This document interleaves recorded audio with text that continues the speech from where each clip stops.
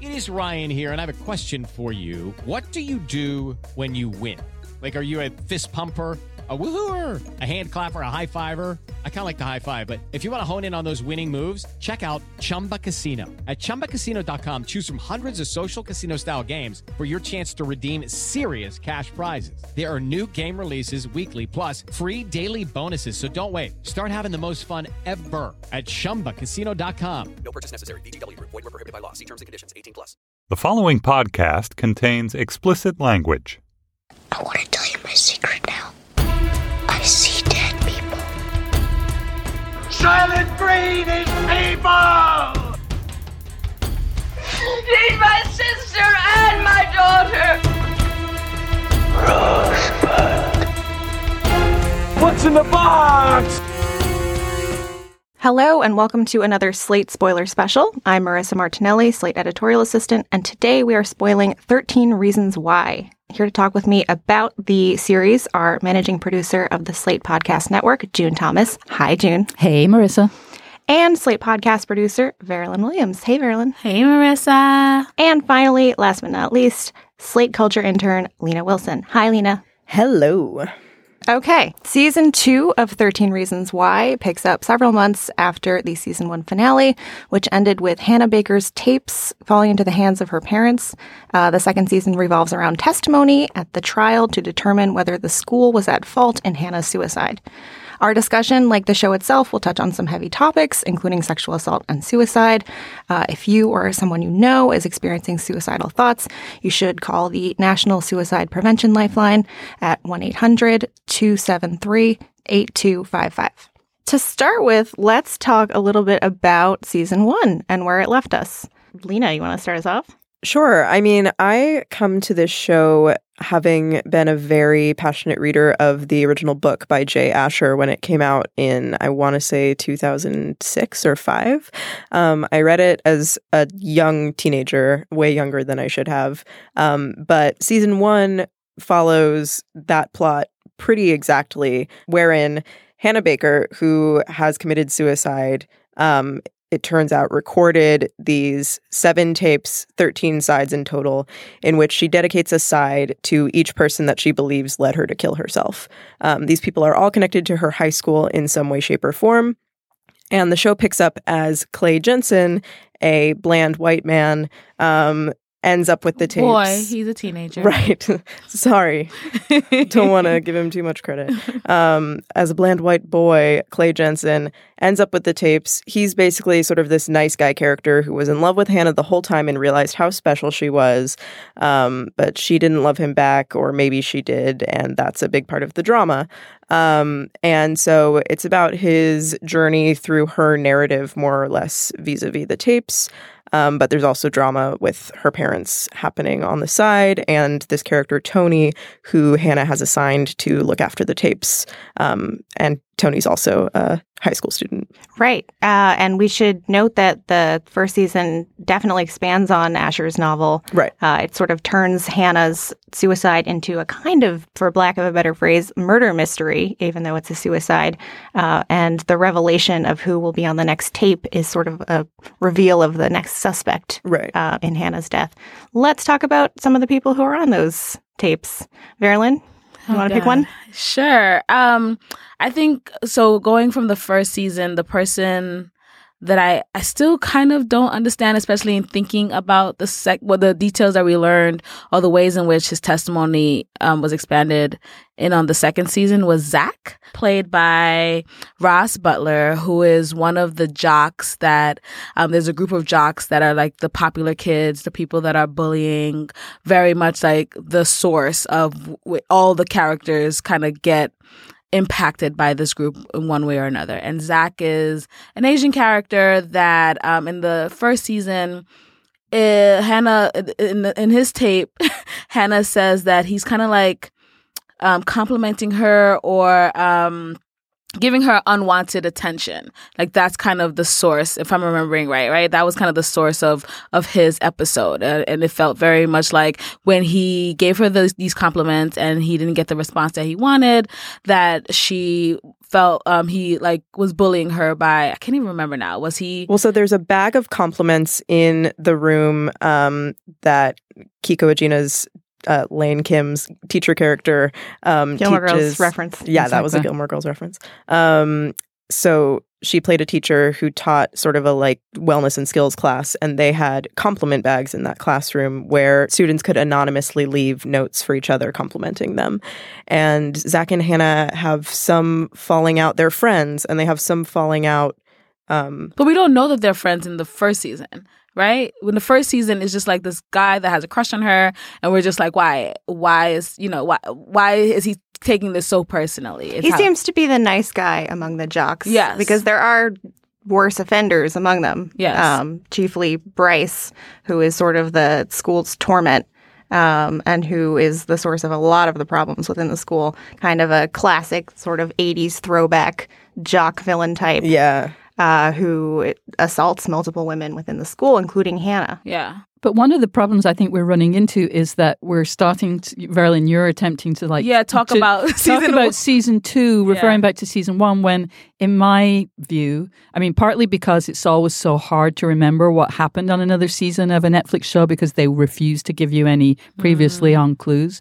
But also, even if we had been reminded, even if you just, binged the whole season 1 and then watched season 2, it would be really hard to make any comparison between the two seasons because it's almost like they remade all the characters and just gave them whole new backstories, whole new explanations. And you can see that they're trying to make us think that, oh, well, you never really know someone, especially teenagers. But you know what? You know them enough to know that you can't completely change their story just 100% with no reference to what happened before. Exactly. Yeah, I did get the sense of like they're trying to make a point that it was all about Hannah's perception of the relationship. But if this is a person which you dated, which is what we find out in season 2, part of his testimony. So as opposed to the tapes in season 2. This is Zach's testimony. Every character, we kind of learn more about their relationship with Hannah through the trial and their testimony. And in Zach's testimony, essentially, they had a hidden relationship, right? Where he talks about like not giving honor to the connection that they had because of his friends, and he didn't want his jock friends to know that they were together. And it's like very specific, dating moments that I would think that those will be details that even if it's someone that like it just feels like a compliment bag versus ignoring and denying our relationship feels like a bigger not to make light of this, but like a bigger reason to like blame someone. Right. It's extraordinary that Hannah wouldn't have mentioned that on her tapes that lay out in such detail all the ways that she feels she's been wronged. And it's very obvious to me in this season that they sort of ran out of novel to adapt, and they were like, how can we fill in the blanks? Yes. And sometimes successfully, but usually in ways that felt kind of airlifted from a totally different series. Yeah. Right. Well, it's sort of like what's happening with The Handmaid's Tale, where season 1 ends where the book ends. And then you pick up season 2, and it's like, well, what are we going to do? But I would actually argue that I think Brian Yorkie and the writers of 13 Reasons Why have done something very smart with 13 Reasons Why season 2 by creating another framing device that sort of repackages the original structure of the show. You're talking about the Polaroids? Or the courtroom testimony. Yeah. I don't understand, like, Polaroid 1, Polaroid 2, Polaroid 3. I was like, what is the significance? Now we're at Polaroid 3. And it the marketing didn't matter in the end. Yeah. No, that was like, but you could see that they were trying to mimic the structure of the first one with the tapes because that's brilliant. Right. And then it's like they should have just stuck with the testimony as the original. Yeah. But I also think it's important to pick up on the fact that Zach was one of the tape subjects, and basically the tapes in season 1 center the ways in which Hannah has been bullied by various students at the school, much of which comes from the idea that she's a slut, she's easy, and much of what she experiences is just out and out sexual harassment from boys at the school. And season 2 picks up on some of those threads. And Zach is a perpetrator of that. In season 1, he asks her out and she rejects him, and it is very much this nice guy moment. And I collapsed the timelines because season 2 attempts to pile on an entirely different narrative to their relationship. Yes, exactly.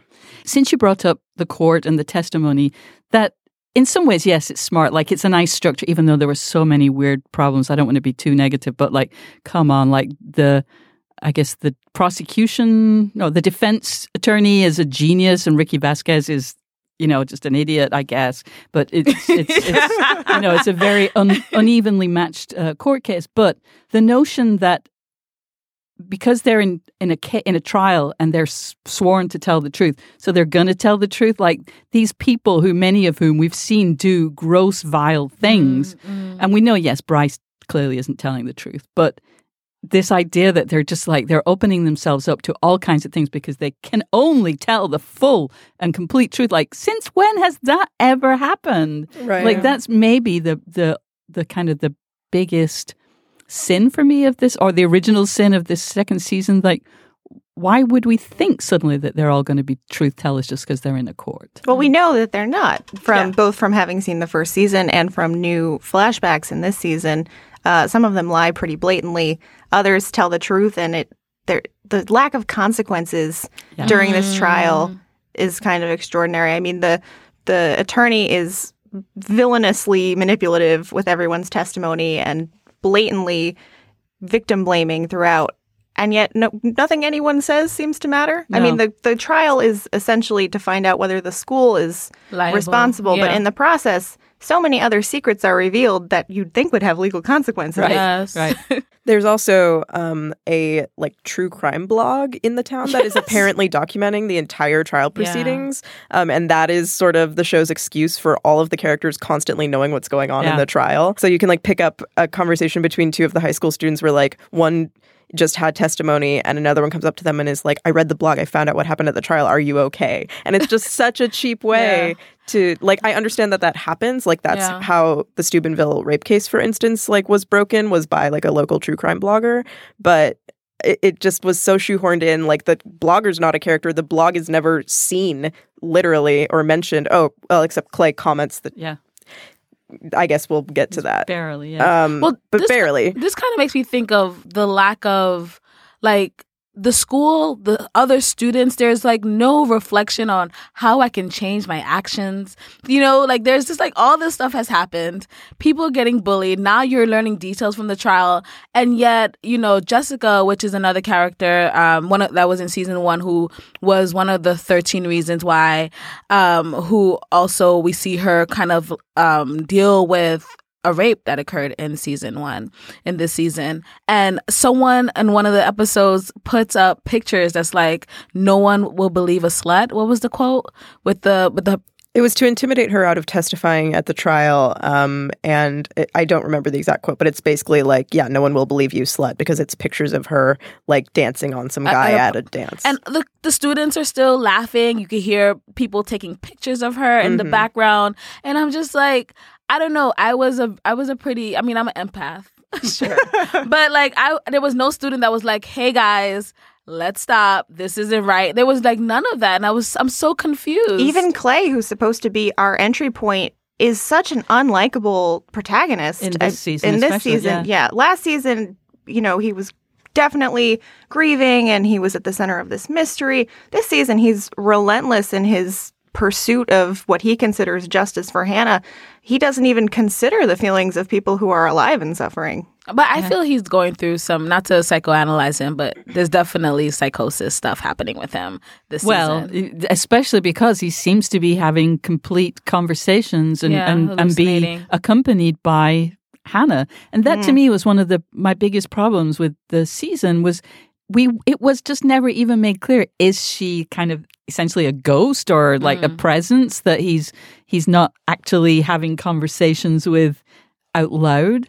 I mean, I suppose, again, in this town, who knows? Because nobody does seem to ever do anything. But nobody said, who are you talking to, Clay? So I guess that they supposedly wasn't really talking out loud, but they never even really took the time to clarify. Well, there was that one time when, so there's so many characters in this. So sorry if at any point, this gets confusing, but another character, Justin, who was another person on the tape, the boyfriend of Jessica in season 1, who kind of got this whole thing started. I mean, he's Hannah's first reason due to a misunderstanding They go on sort of a date, and he takes a photo of her that then gets spread around the school. Yeah. And he does not correct the assumption that it shows her being promiscuous. Just some backstory, since there are so many characters. So much backstory. And as you say that, I'm thinking, we find out this season that he actually didn't share the picture. It was Bryce, who is the leader of the pack and like the enemy number one of the show.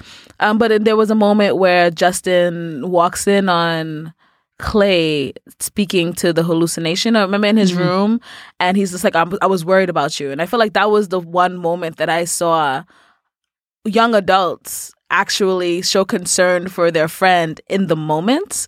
I feel like there was not enough reflection. I feel like these kids are not learning anything.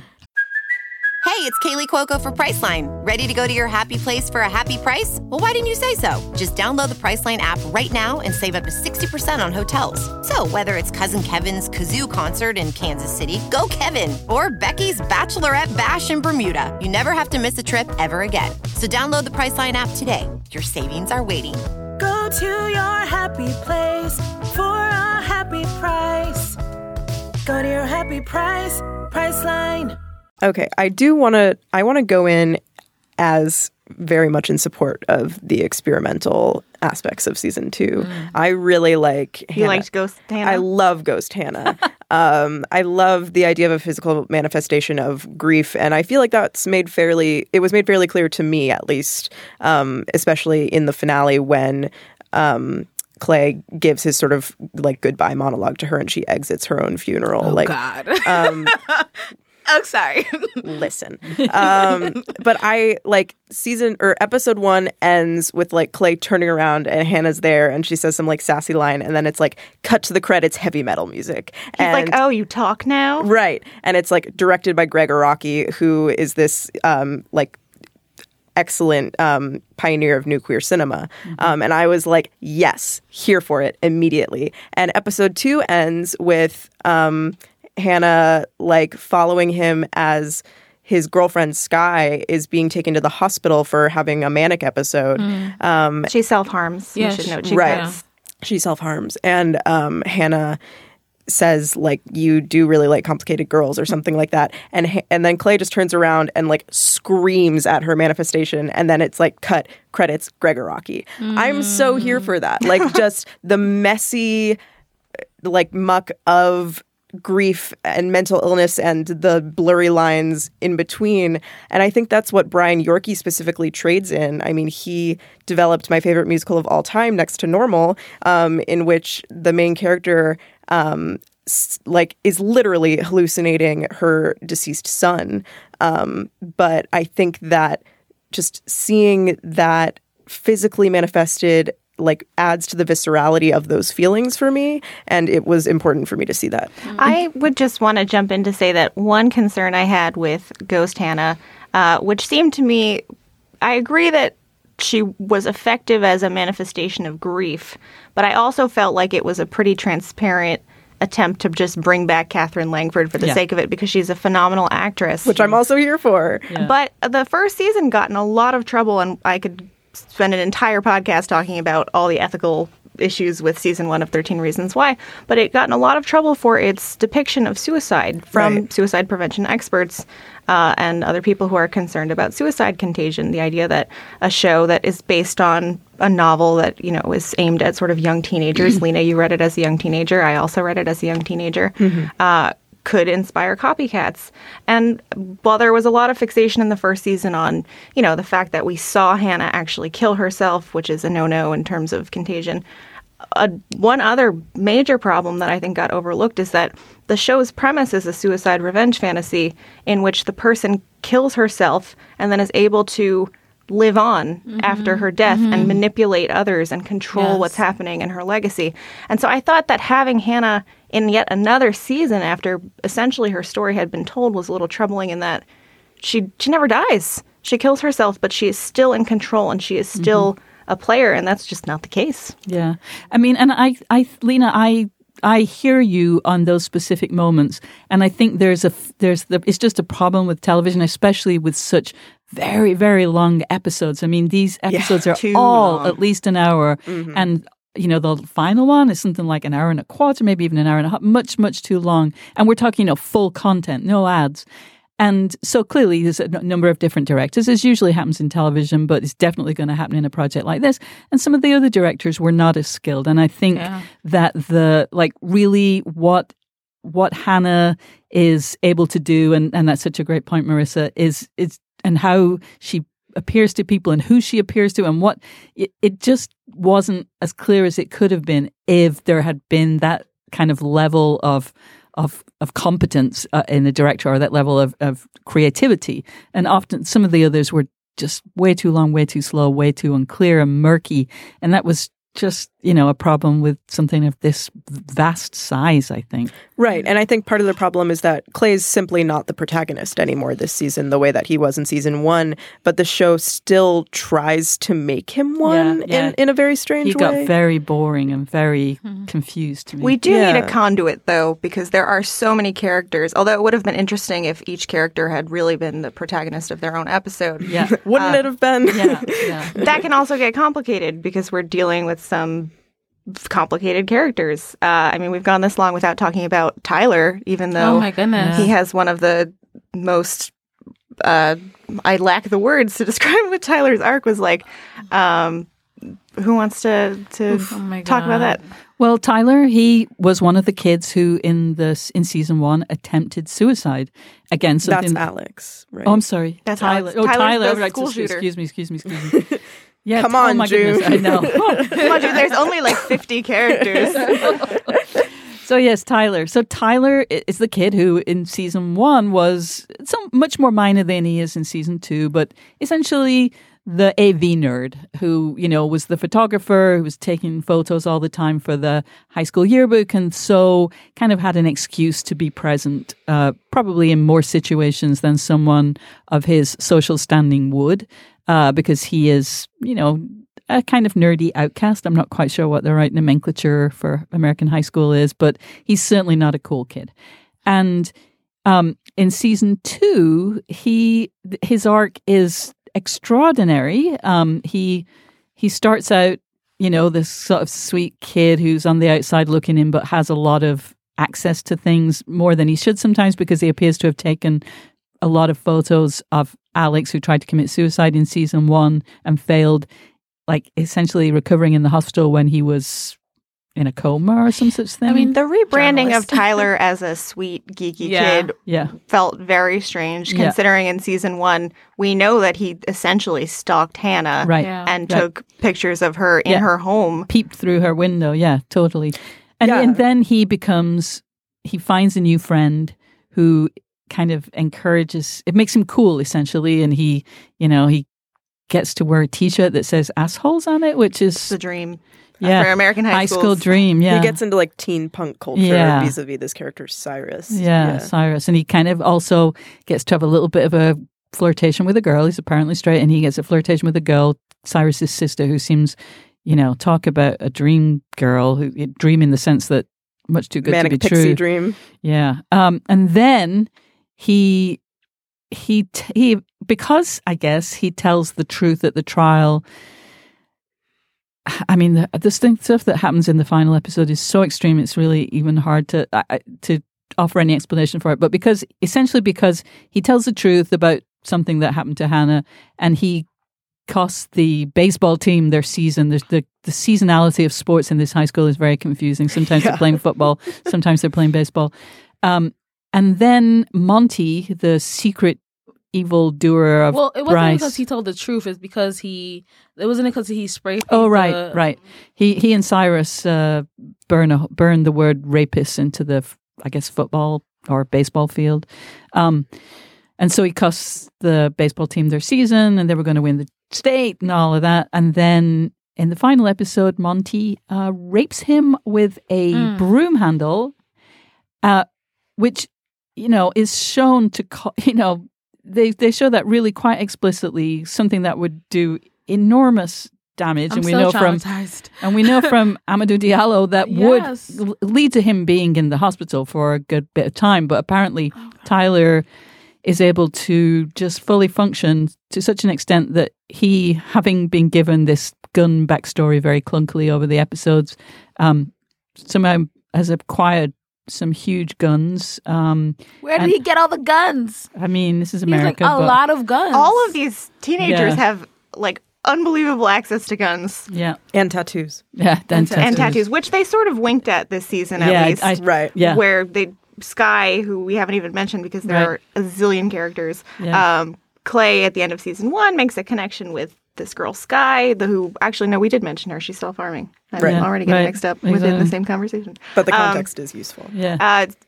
Skye, who is one of the many tattooed teenagers, brings Clay to a tattoo parlor to get a semicolon in reference to Project Semicolon, which is an anti-suicide organization. The idea behind it being that you pause rather than stop.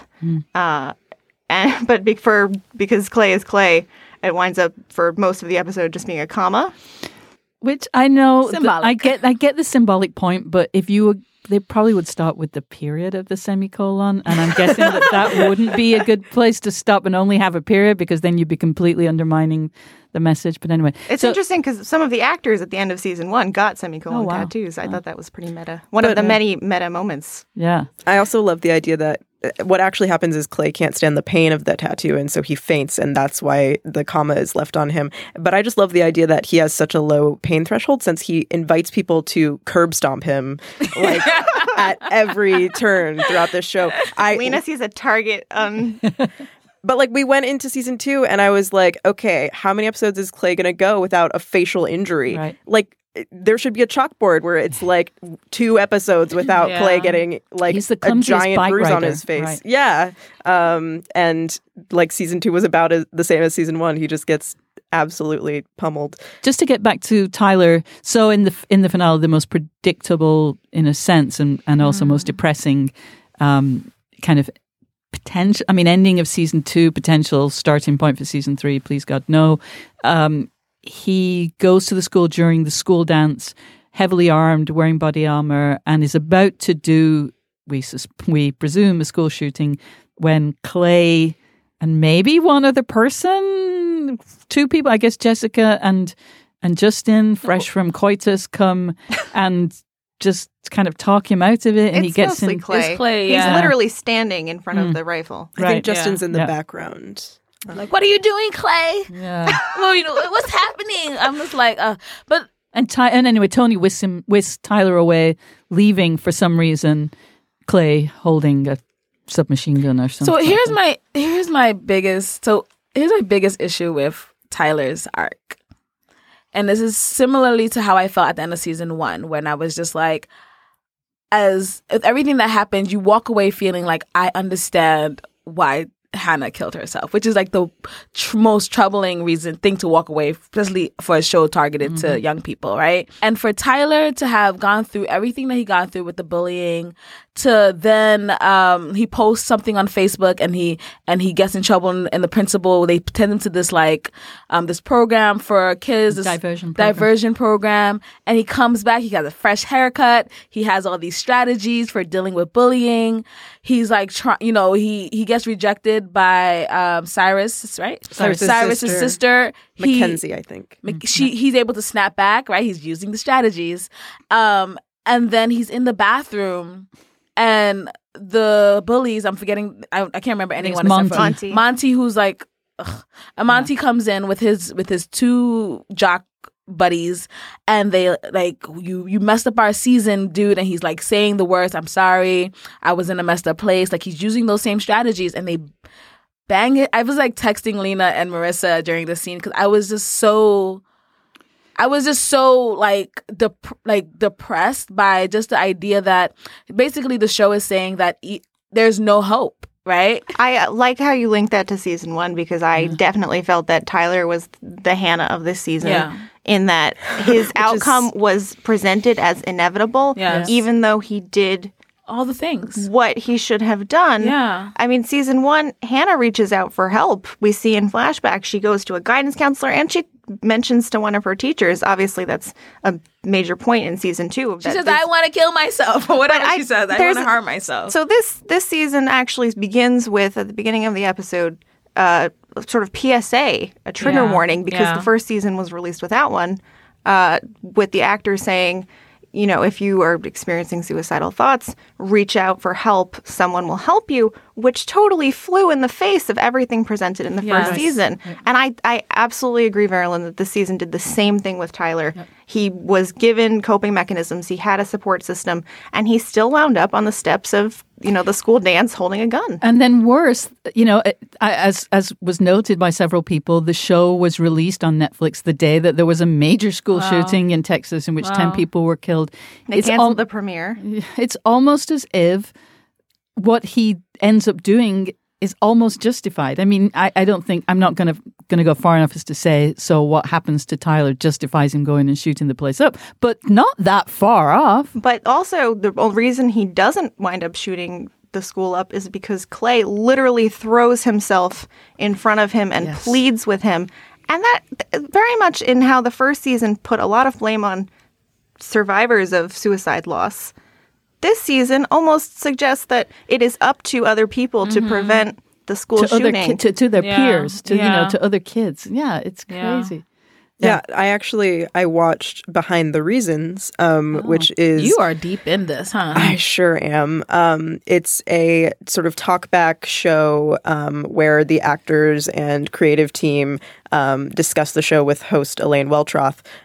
There's an hour-long special for each season. And so I watched the season 2 special. And they have the different experts that they brought in on different cases like rape trials. And they had someone around like teen gun violence. And she was like, absolutely, of course, like I would never advocate for anyone to get in the way of a school shooting. What Clay should have done is like lock people inside the school. And I'm like, so then do you just hire these consultants to not listen to them? Well, here's the thing. There are sort of two questions surrounding 13 Reasons Why. The first question is it ethical? There's a strong case to be made that no, it is not ethical. The second question is, does it have to be ethical? It's entertainment. It's art. The problem to me is that Netflix is not going with the defense, oh, it's entertainment, oh, it's art. Netflix has consistently from the beginning gone with this defense of, oh, we're starting an important conversation. And they don't seem to acknowledge criticism from experts in various fields that it's not a matter of starting a conversation. You have to be responsible in how you start that conversation. And in fact, this season engaged with those criticisms in a very meta and strange way, sort of deliberate misreading of criticism, where the school has banned all discussion of suicide, which is, I thought that was such an unfair dig at school districts around the country who sent letters to parents saying this show has the potential to be harmful, especially in children and young adults who have, you know, problems with mental illness. Watch the show with your child, talk to your child, engage with it. No one is silencing this show. 13 Reasons Why is not a victim.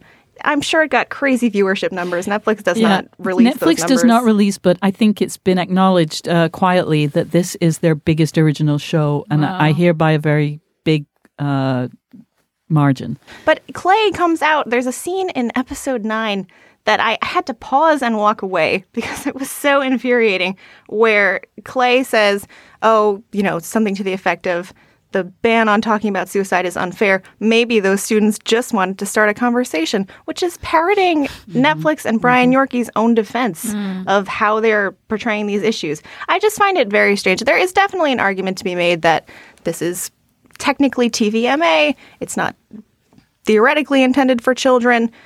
They should be able to portray hard-hitting issues. But Netflix has not engaged with that. Instead, they've commissioned a study that found a positive effect.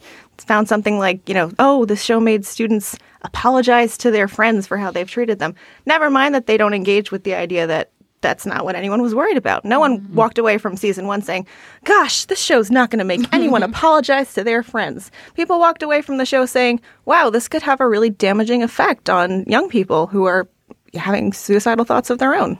Yeah, the season 1 finale shows Hannah completing suicide by slitting her wrists in a very graphic fashion. One of the most graphic suicides I've ever seen on screen. I mean, partly because it doesn't get shown, right? I mean, you don't have a million others to compare it with because other shows are more responsible, I guess. And then in this season's finale, the rape of Tyler was, I just think, indefensible. You don't, even not to make a... It was exploitative.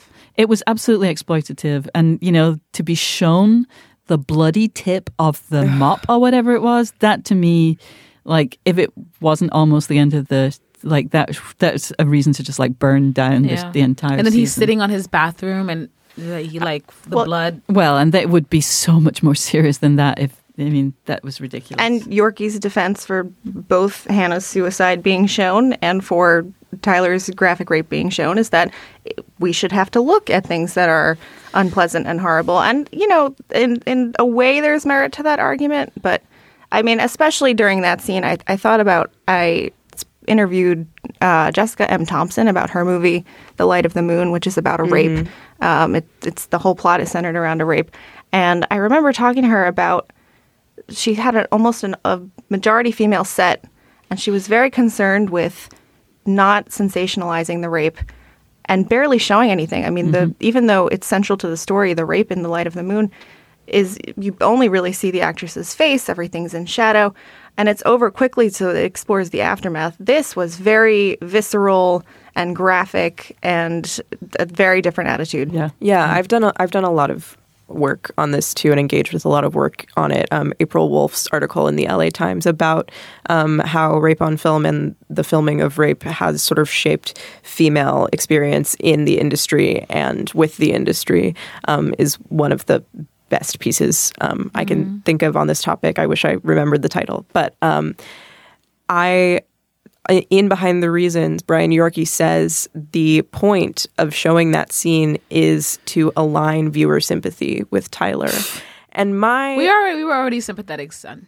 My question is, why do I have to sympathize with a stalker who circulates lesbian revenge porn in season 1? Why does Hannah, who is a young woman who has been brutally sexually harassed to the point of suicide, have to be ideologically aligned with a straight white man who perpetuated that against her? Well, I think that's a dangerous connection to make, because at the end of the day, there's nothing that someone can do to make you commit suicide. I in my heart believe that. Like, there are other, like, a lot of extenuating circumstances. I don't think that anything Tyler did made Hannah commit suicide, right? But it made her life hell. I mean, I'm not... Well, this is sort of one of the central issues with season 1 is that there's basically no discussion of mental health as a factor in Hannah's suicide. It is completely attributed to outside factors, whereas something like 90% of all suicides are related to mental illness. And I'm not trying to discount that or like draw a clear line between Tyler did this and so Hannah committed suicide. I mean, that is the narrative of the show. What Tyler did is definitely bad. I mean, that is ultimately the problem, because I think I'm pretty certain that we all agree that there is no cause for suicide. You cannot make someone, but that is the project of season 1 of the show, essentially. So in this season, we find out that Hannah's parents, like her dad, was cheating on her mom. We also find out that there was something else that just left my brain. What a miserable twist that was. That really was. Yeah. Well, they dismissed her at every turn whenever she had any sort of personal problems. I'm not sure if it came up in season 1. I can't remember, but that she also bullied someone else. I mean, that came up. That came out this season. Yeah. Hannah herself was a bully at her old school. Which, I mean, again, just the weirdness of this season. I mean, I should just note here that even though I didn't put it on any of my top 10 lists, I should, just because I didn't think it was an ethical show, but I loved season 1. Like, despite myself, I thought it was really entertaining. I had all kinds of problems, but I enjoyed watching it. Season 2, I basically got no enjoyment from. But Kelly O'Hara, why was Kelly O'Hara though? Like, what was she there for? She had like 6 lines. This amazing, actress.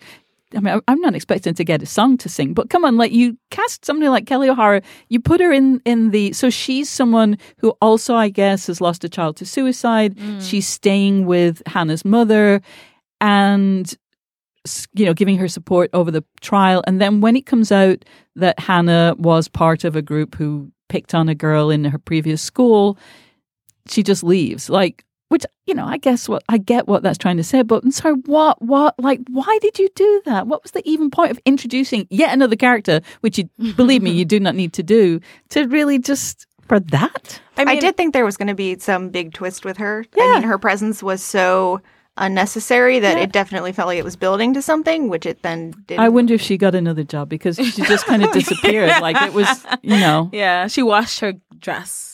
That was the one thing that she did. And maybe it was she was there to show that Miss Baker, Hannah's mom, had support, because there was a moment there where I was just like, if Tony's your own, is that his name, right? Tony, the friend? Yeah, if Tony, Hannah's friend that ends up with the tapes, is your only like unhelpful Yoda. Yeah. I was like, I was concerned for her mental. I was also a little concerned with her interactions with a lot of these students. Yeah. These are teenagers. Yeah. It's time for today's Lucky Land horoscope with Victoria Cash.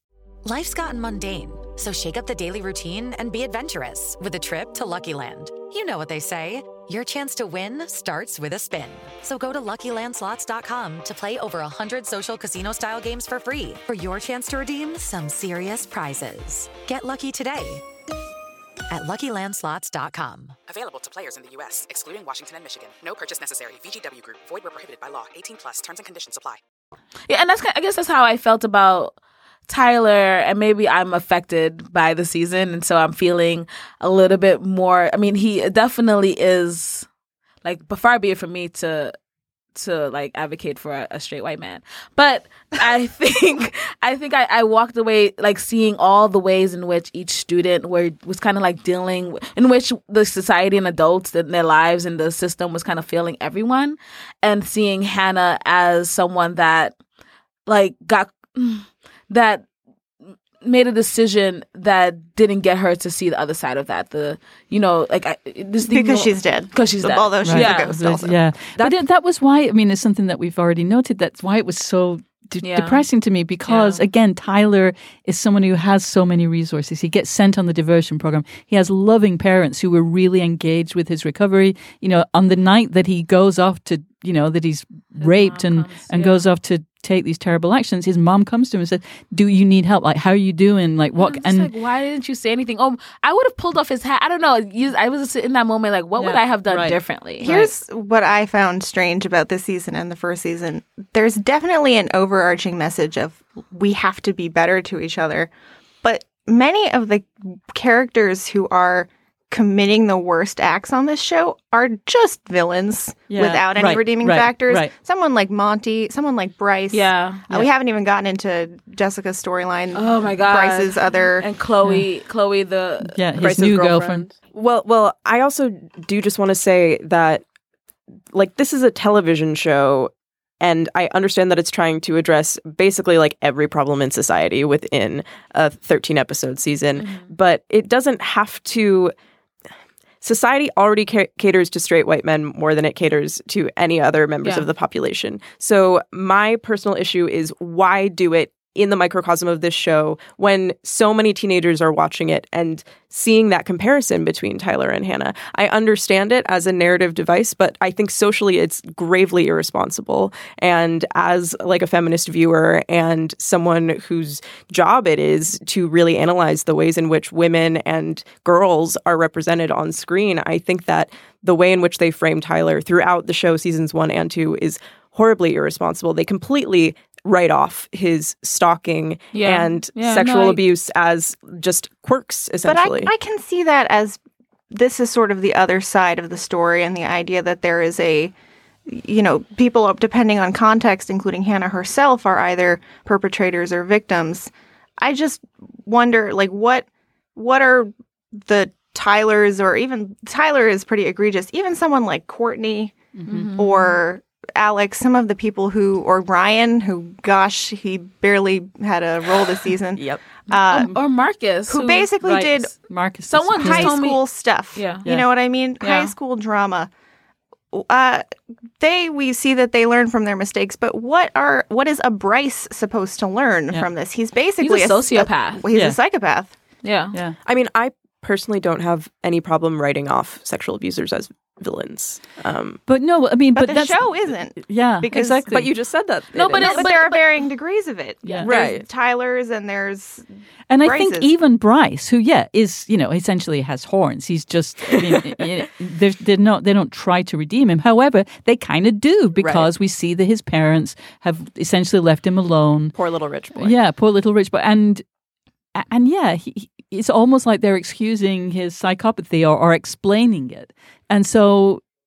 I know it's silly to sort of request a nuanced portrait of somebody like Bryce because, I don't care. I don't want them to be. But at the same time, it does kind of spoil the drama, just to have people be too extreme and irredeemable, although Bryce clearly is irredeemable. And I also don't mind that he got off at the end because we know that guys like that do get off. I mean, it was very Stanford rape case. Yeah. I appreciated that. Yeah. But yes, if you give everybody an explanation, and yet explanations ultimately don't matter, it just makes a murk and a mess of the kind of dramaturgical underpinnings. I think the issue is that the show itself has tried to adopt its very idealistic message of universal radical empathy and apply it to all of its characters. And that's just not possible and frankly irresponsible in a show that's dealing with the subject matter that it deals with.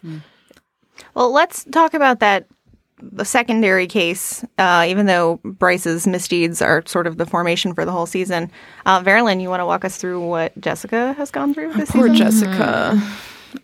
So Jessica, we end season 1 with Jessica telling her dad essentially that was raped. Something happened. Is kind of one of the last things we hear her say. And in this season, I guess she'd been dealing with it. We see all of them going back to school for the first time. Zach, who is also her ex-boyfriend, is Zach? Alex. Right. Zach. I don't even know who Zach is. Zach is the one who's like 10 feet tall and 30 years old. Exactly. Yes. Okay. Yeah. Alex, who is her ex-boyfriend, also one of the 13 reasons why for Hannah.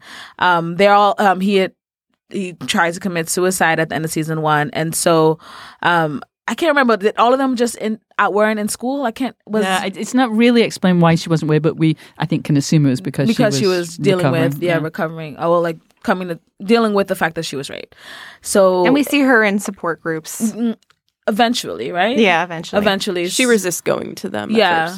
At first. And so she comes back to school. Her and Alex. I don't know why I keep wanting to call him Zach. Her and Alex kind of become each other's support. We see them skipping school together. One of the only joyful moments for me in the entire series, although it doesn't end well. Of course. I mean, the 13 reasons why. Why would it end well? And then who's I'm forgetting everyone's name. The other young woman in the school that she ends up finding out was also sexually assaulted. Nina, who came from nowhere and I realize she's a new character this season, but she was never really properly introduced, right? Other than just being another person at the support group. Yeah, she supposedly goes to this high school. But at first she's like creepily kind of like looking at Jessica. We're like, what's going on? What's your deal? Yeah. And then we find out that she feels connected to Jessica because she knows Jessica's been sexually assaulted, and she kind of encourages her and brings her to the first support group meeting. Jessica goes, and then she sees Nina there, and that's where she realizes that Nina was also sexually assaulted. I want to also mention that both of these young women are Black, African American, and I felt in a way, in the sense that, the statistics are scary when you think about, Black women being able to come out as sexual assault survivors and get recognized, or, the idea of believe Black women. There's just always this air, especially in the media, where you don't really see Black women getting to be the victim, and especially around sexuality, right? To be sexually assaulted and to be seen as the victim in that way. And it was interesting. I think that one of the thing that the show does well is the representation factor of feeling why not have Jessica play this role? Why not have Nina play this role? And it wasn't lack of Blackness either. You see them go to the mall and Nina has a boyfriend, and it just felt like it just felt like regular. And it was very self-conscious about race, not in an ostentatious way, but definitely especially with Marcus taking the stand this season. And his dad is like, look, you can't. The rules are different for you. And his dad is running for office and so on. And one of my favorite things is that Jessica is mixed race, and before she goes to trial, her white mother encourages her to straighten her hair to seem more respectable to the jury. And she grapples sort of with that aspect of her identity, not in an egregious, like, this is another plot, this is another issue we have to address way. It's just a part of her life. I really thought that was genuine. Yeah.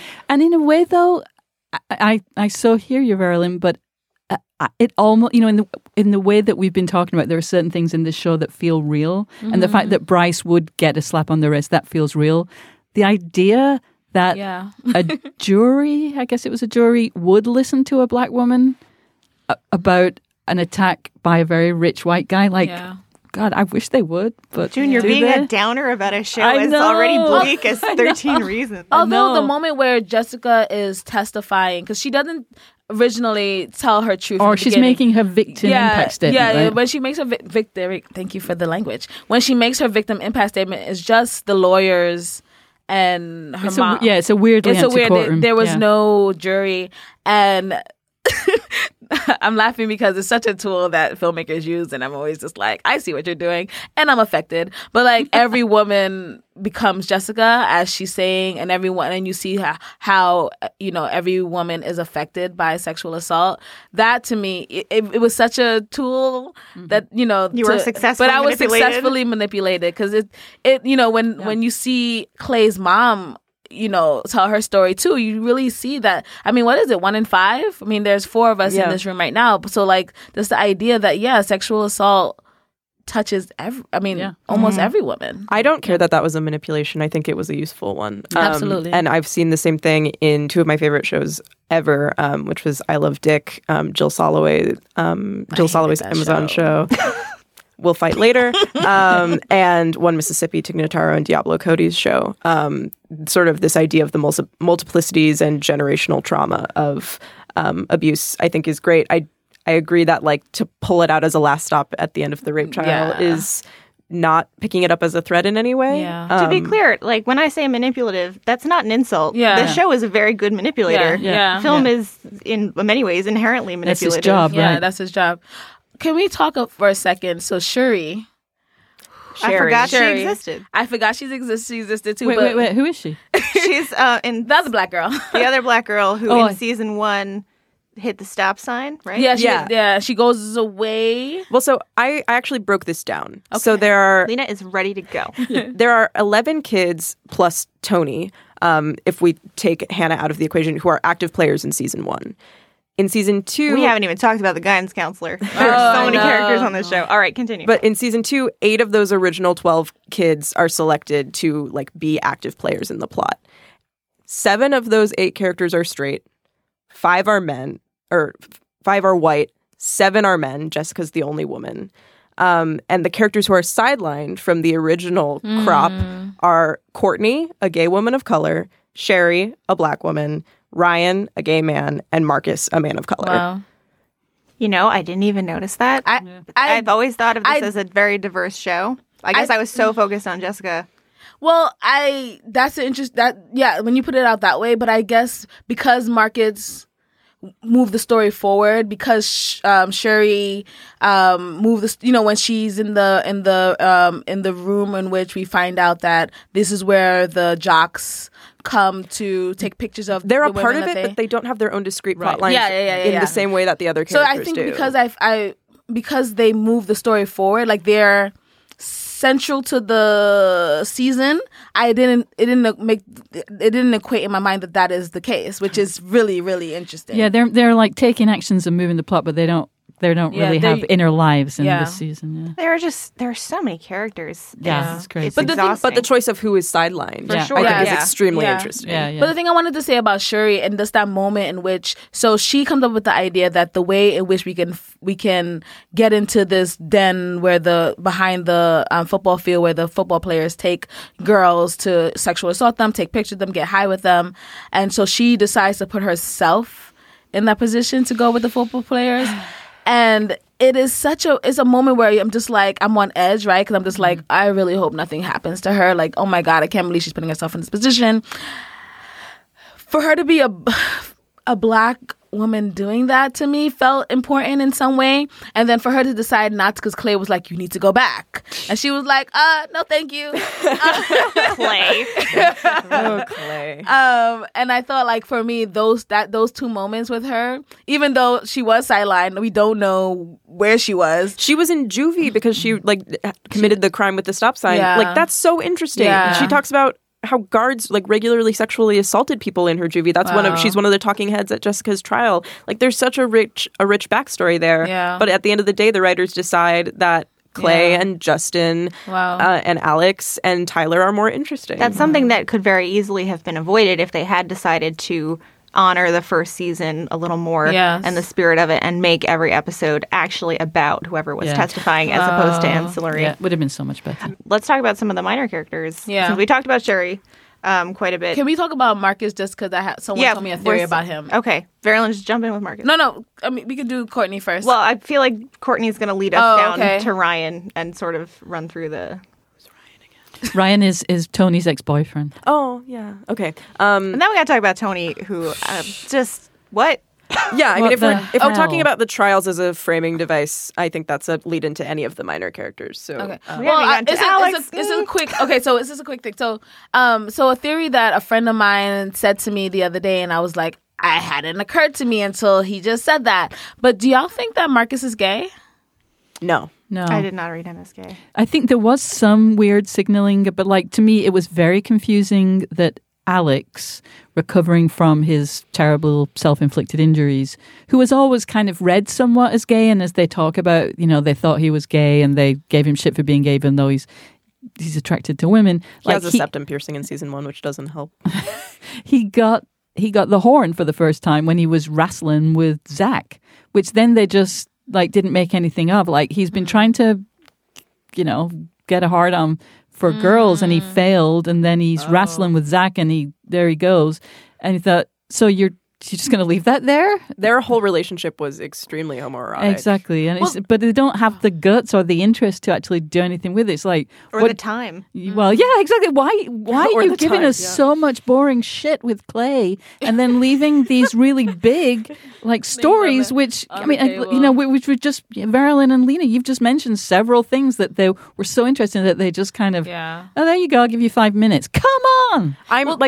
Where does that theory come from? So when he was talking to Courtney and he says, sometimes you have to give them what they want or something like that. Or when he was with Hannah and she wasn't he wasn't into her, and he was just like, well, why? Maybe because he was the virgin. I mean, I know this is problematic in a lot of different ways, but I think it was the idea that because he doesn't really have a relationship, why was he so with the whole wearing a dress thing towards the end? I think they were just making a case for well, maybe this is the reason. The more I say it, I feel I think with Marcus, I mean, so it feels like, in the way that they, other than Hannah, maybe they kind of give, and the weird confusing way in the end with Tyler, they tend to give characters one story, and I think Marcus's story is the weight of his potential, and how as a very high achieving young Black man he has to be so careful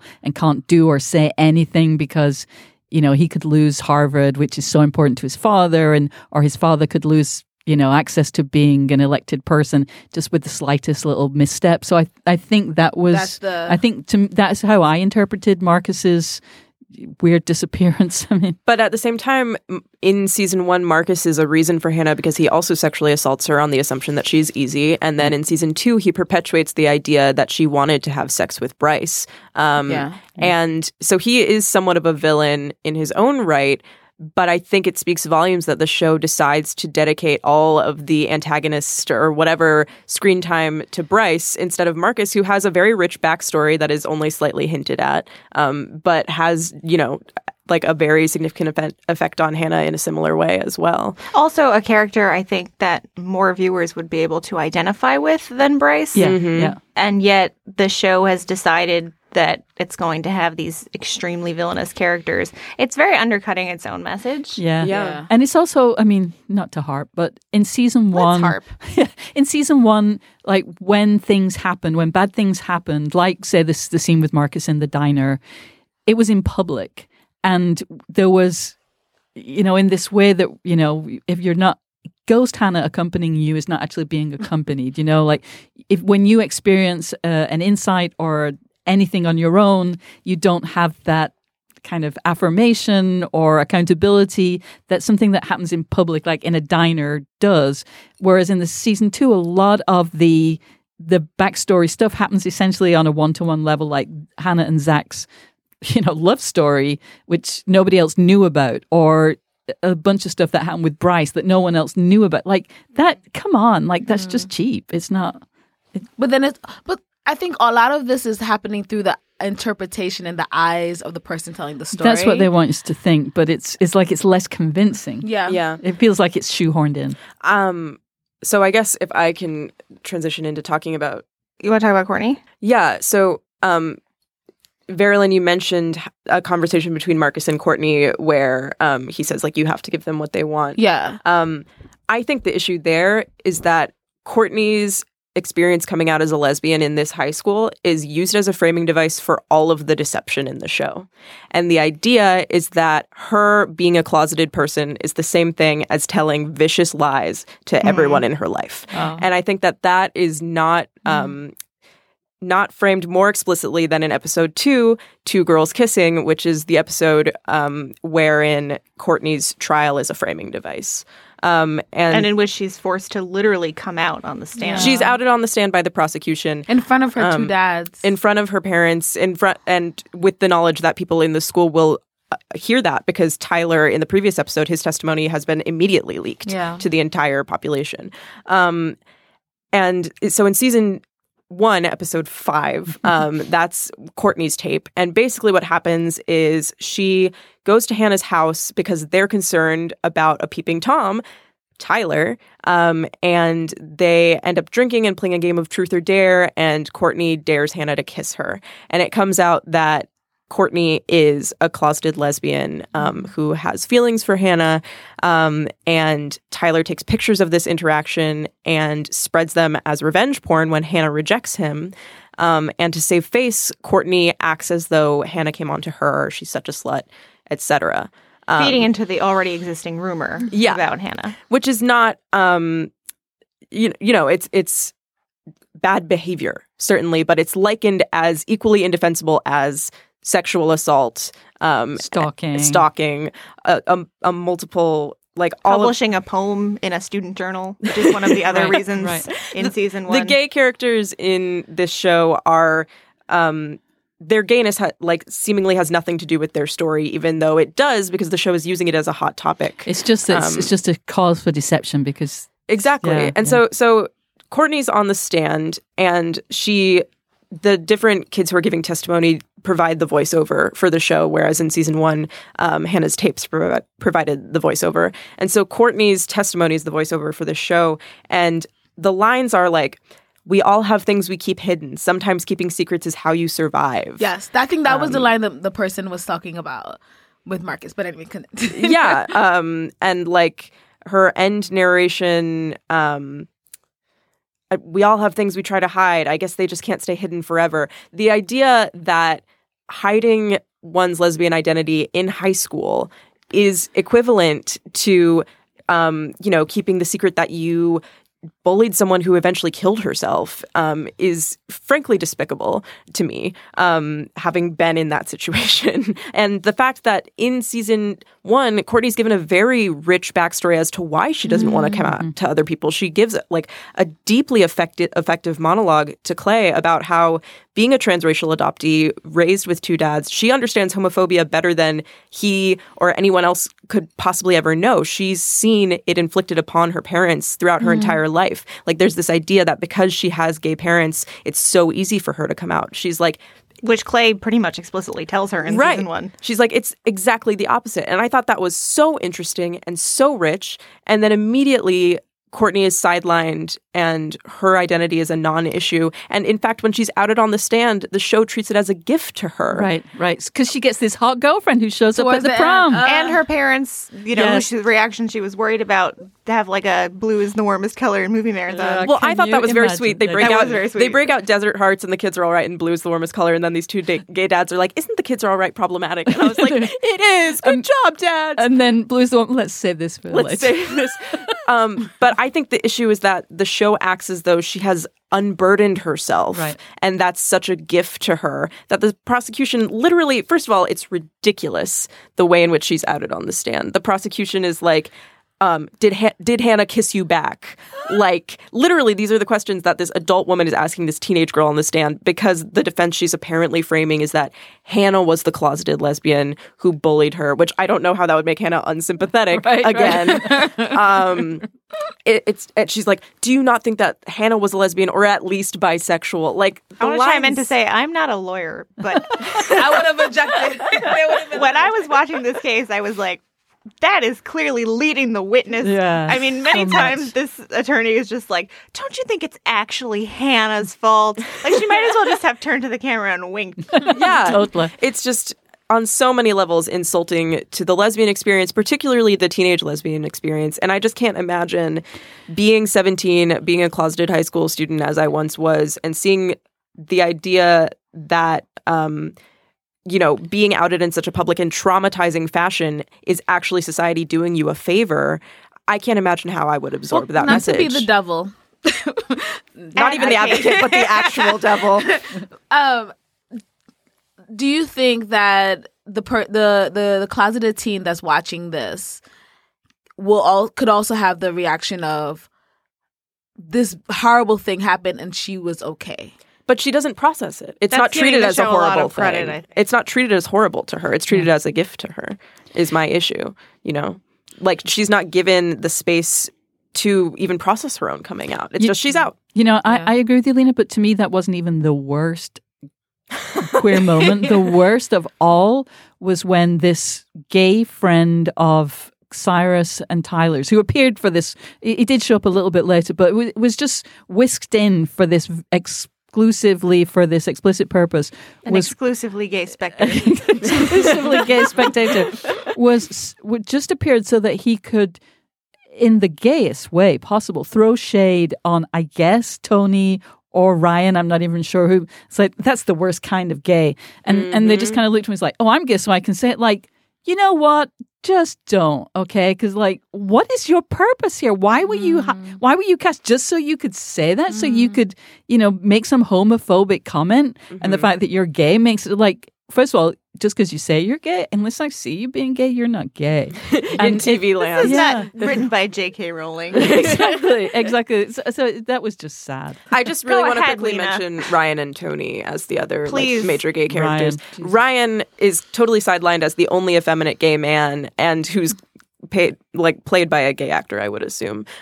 Whereas Tony, who's played by a straight actor, is upheld as like this anti-stereotype, like masculine gay man, which gets another masked gay man, which is sweet. Like I love his relationship. I love the complication of the fact that he is a Latino gay man, like clearly struggling with masculinity and class issues.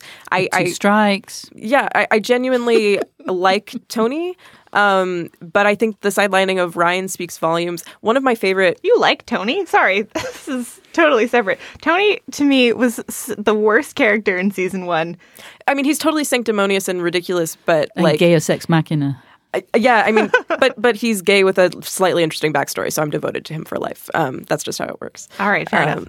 But I mean, one of my favorite moments in season 2 is when Tony and Hannah are getting manicures together, and Tony is talking about Ryan, and he's just like, I don't know if I like want to like insult him or like push him against a wall and kiss him, and Hannah just looks at him like her mouth agape. Like, I don't know. I just thought that was very like innocent and sweet. But like the idea, but it did feel a bit undercutting of the character. Like the idea that, like, I was really surprised that Tony, when he eventually did kind of, make his moves on Ryan, it was assumed that he had actually been closeted.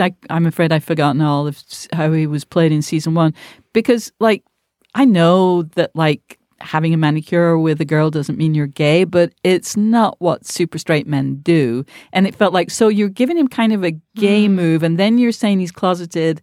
I felt not even a gay move, but like he's confident enough to do exactly, that. Like, exactly. yeah, precisely. Even beyond his characterization, though, this was another sort of revision of the first season where Tony and Hannah were apparently very good friends, which we definitely understood that there was some sort of connection between them in season 1. But much like the romance with Zach, this felt very random and sort of an add-on. Yeah. Well, the show operates on the assumption that these teenagers can have extremely insular lives in which, like, there is no outside penetration, and that's frankly ridiculous. I mean, we didn't even talk about the drug scene. We didn't talk about Tyler like it. Or not Tyler. We Justin, didn't even talk about like, Bryce's pregnant girlfriend. Oh, can we talk about the Chloe? Chloe. Oh my god! All right, we're gonna talk about what we think we might see in season 3. I'll start with pregnant girlfriend because that's just like wild. Could you bring in the coercion of like her basically being raped? I can. Okay, thank you. All right, so Netflix has not yet announced an official season 3 for 13 Reasons Why, but given the show's popularity, I think it's safe to assume that they'll renew it. It was pretty much a sure thing after the first season, even though they didn't have any plot left to adapt. So let's talk about what we think we might see based on the ending of season 2. One revelation that was kind of squeezed into the finale, which was just jam-packed with so many things, is the revelation that Bryce's girlfriend, Chloe, who is loyal, who is, as we are reminded over and over, who is loyal, is pregnant with his child, which was a wild plot twist to just throw in there. I imagine will be explored more. Also, I was a little bit happy because it sort of checked off I was playing like high school soap opera bingo. Right. I mean, one thing about 13 Reasons, for all that it presents itself as being radical and groundbreaking, it's doing the same stuff that every high school drama has. I mean, Glee has done this stuff. Degrassi has done this stuff. Pretty Little Liars has done this stuff. So but I was glad that completed my board. I got bingo. So I'm sure we will see a greater exploration of her relationship with Bryce, especially since, as we see in this season, the relationship is basically abusive. Absolutely. Yeah. Talk coercion to the 15th maximum level. Like, it just bothered me so much for her to be there and just like clearly not wanting to have sex and him just not. He's going to take her to Italy, Marilyn. But there's also a sex scene between them that's framed as somewhat sexy, even though it is begun coercively. She's like trying to leave. He locks the door. Yeah. It was very, very troubling. They're starting a conversation. My prediction is for Justin, who we see still getting high. I didn't even know you could get high in the ways he was getting high in the show. So a little of the opioid crisis. Yeah, very little. So my prediction for him is, that we see him coming up against the consequences of still getting high. Maybe his mother, who I guess was happy to see him that one time. I'm sorry to interrupt you, Marilyn, but it's another one of these things that's so annoying about this show. Like, all these dropped, you set something up and then you drop it. But like, he goes to see his mom, who's a drug addict, and she's got this abusive dealer boyfriend. Justin steals gigantic quantities of cash from said boyfriend, and nothing happens. And then we see the boyfriend at the memorial, was it a memorial? They made a memorial for Hannah. Finally, yes. Her parents decide it's time. And we see the boyfriend like roll up to the memorial, so he knows that Justin is in there, because at the beginning he didn't know, he couldn't find Justin. And I remember because I was texting Marissa and Lena during the last episode, and I was like, oh my God, is the boyfriend going to come in and shoot everyone up? Like, you thought that he was going to be a plot point, and then he just wasn't. Maybe season 3. So season 3 for sure, like wrapping a bow on or something, ramifications of that. Lena, how about you? What do you think we're going to see next season, or what do you hope to see? Or what do you fear to see? I do sort of just want to conclude with the assertion that I actually... I don't want to end this episode with I don't want it to seem as though I don't care about this show or think it has any merit. I think that anything that huge quantities of teenagers engage with has merit, and I think that cultural criticism as a whole is very loath to acknowledge that. I love teen soap operas because I think they have huge cultural value, and I think that this is an example of that. It's starting a conversation as they want it to, but it's the wrong conversation, I think, is the conclusion we've all come to here. I think it's arrogant for this show to even assert that it's starting the conversation to begin with. Yeah. But no one was talking about these issues before 13 Reasons Why came along. But I mean, I think it does show teenage emotions, as messy as they are, in some very genuine and touching ways. I cried 4 times during the season finale. So I do want to throw that out there. But my prediction for season 3 is that Michelle Selena Ong, who plays Courtney, will no longer be a cast member because they gave her a girlfriend and she's fine now. June, why don't you close us out? I hope there is no season 3. I know there will be, but I really wish, because to me, it's hurting what I really liked about season 1 and what I thought was really interesting and yes, troubling, but also there was real engagement there, and I did not feel. I just felt annoyed by season 2, and it disappointed me, and felt like it was spoiling the whole project. And so I guess for me, if there is a third, let it just be Olivia in New York living out Hannah's dream, and maybe it can have a crossover with Younger and just be a different show. Kate Walsh just killing it for a whole season. Yeah. Well, thank all of you for being here. Thanks, June. Thank you. Thanks, Verilyn. Thank you. Thanks, Lena. Thank you. And thank you for listening. Please subscribe to the Slate Spoiler Special podcast feed. And if you like the show, please rate and review it in the Apple Podcast Store or wherever you get your podcasts.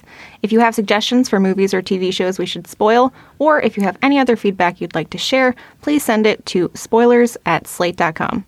Our producer is Daniel Schrader. For June, Lena, and Verilyn, I'm Marissa Martinelli. Thanks for listening. Woohoo! Okay, round 2. Name something that's not boring. A laundry? Ooh, a book club. Computer solitaire, huh? Ah, sorry, we were looking for Chumba Casino. That's right, ChumbaCasino.com has over 100 casino-style games. Join today and play for free for your chance to redeem some serious prizes. ChumbaCasino.com. No purchase necessary. Void where prohibited by law. 18+ terms and conditions apply. See website for details.